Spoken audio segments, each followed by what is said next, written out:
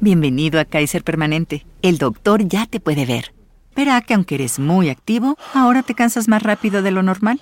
Verá que a menudo almuerzas comida rápida. Próxima ventanilla. Verá que pones a tu familia primero y tu salud tiende a caer en segundo o tercer lugar.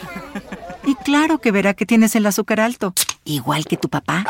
En Kaiser Permanente trabajamos juntos para ver todo lo que tú eres y darte el cuidado que tú mereces. Kaiser Permanente, para todo lo que tú eres.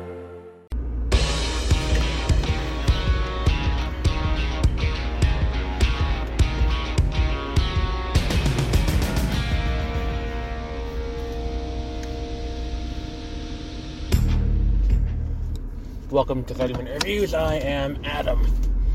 We're going to debut a new segment today. This new segment is called Why News. And I call it that because it's news that you see when you are leaving a movie theater yesterday, and the first thought that pops into your head is, why?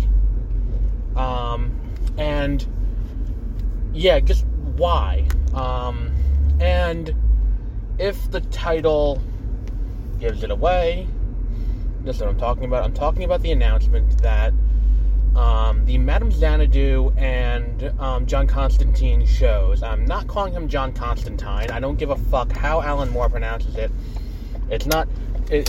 We don't talk about the Emperor Constantine. It is the Emperor Constantine. It is. Fuck it. Shut. Okay, whatever. But those two shows that were in development at HBO Max under Bad Robot, under the first look development deal with J.J. Abrams, has been canceled completely. So now we are at a resounding like 0 for 5 on projects out of this development deal at Warner Brothers with Bad Robot.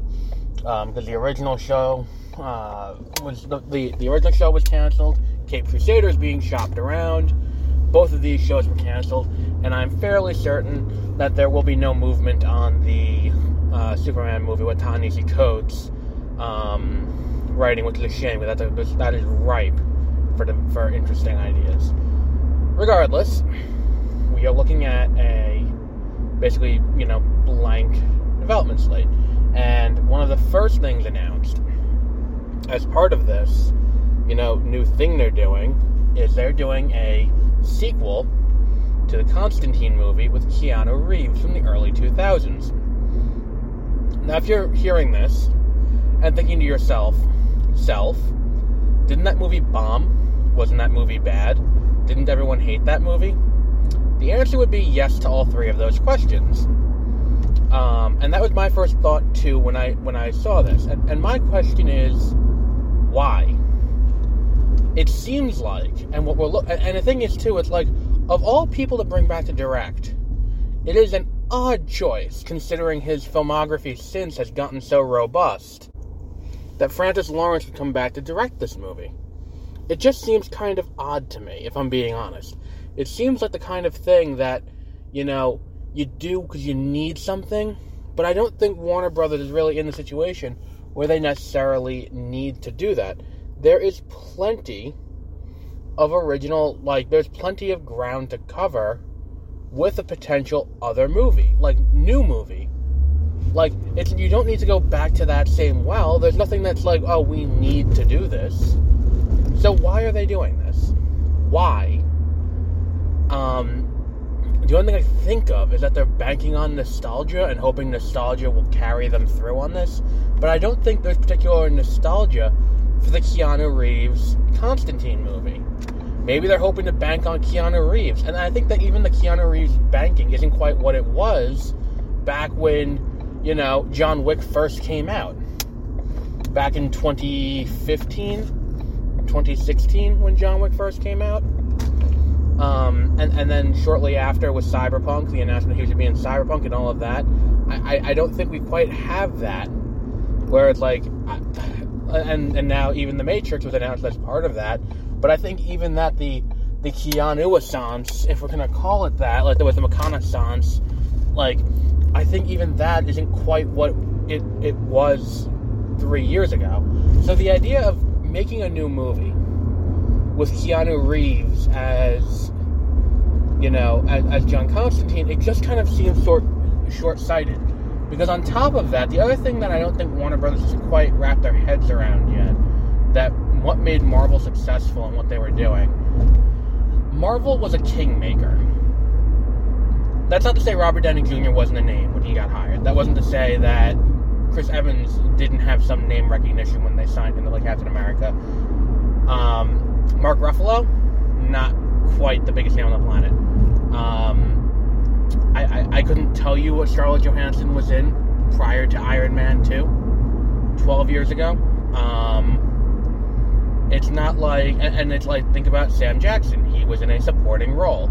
And when you look at these other characters, like Elizabeth Olsen, like Benedict Cumberbatch had a name recognition, but he was a TV actor who had a small role doing motion capture for voice in The Hobbit. I mean, he didn't have a robot, and he played Khan, and it's like, that was a big get for them, but he's still not a huge name until Doctor Strange, I don't think.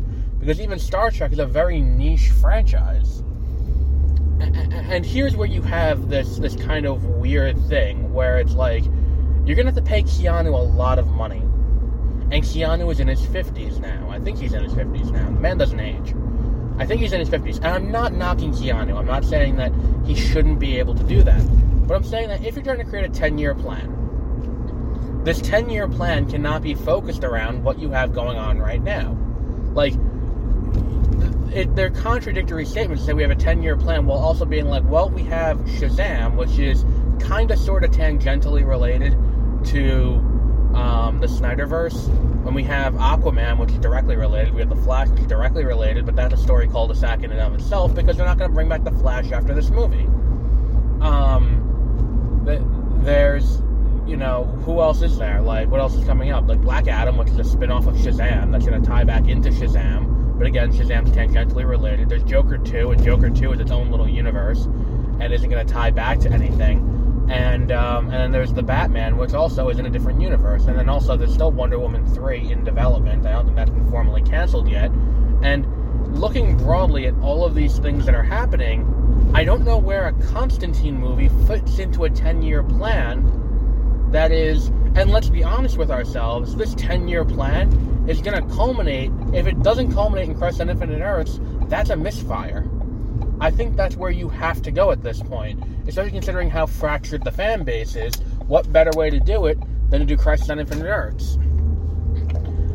I don't understand what the thought process is behind this, unless they're trying to, like, continue that and be like, well, Keanu's going to have a role going forward and they're going to, after this movie, relocate Constantine into a supporting role, which I could see because it worked on the CW when they did that, but it just doesn't mesh with the rest of the 10-year plan. That is a huge part of it, and if you're going to sit here and be like, well, we don't know what this is going to do for the universe as a whole, if I can't look at the thing as a layman on the outside and be like, I see where this is going, I think you fucked up a little bit, because I'm not involved with Warner Brothers in any way. I do not have any, creative ties to them.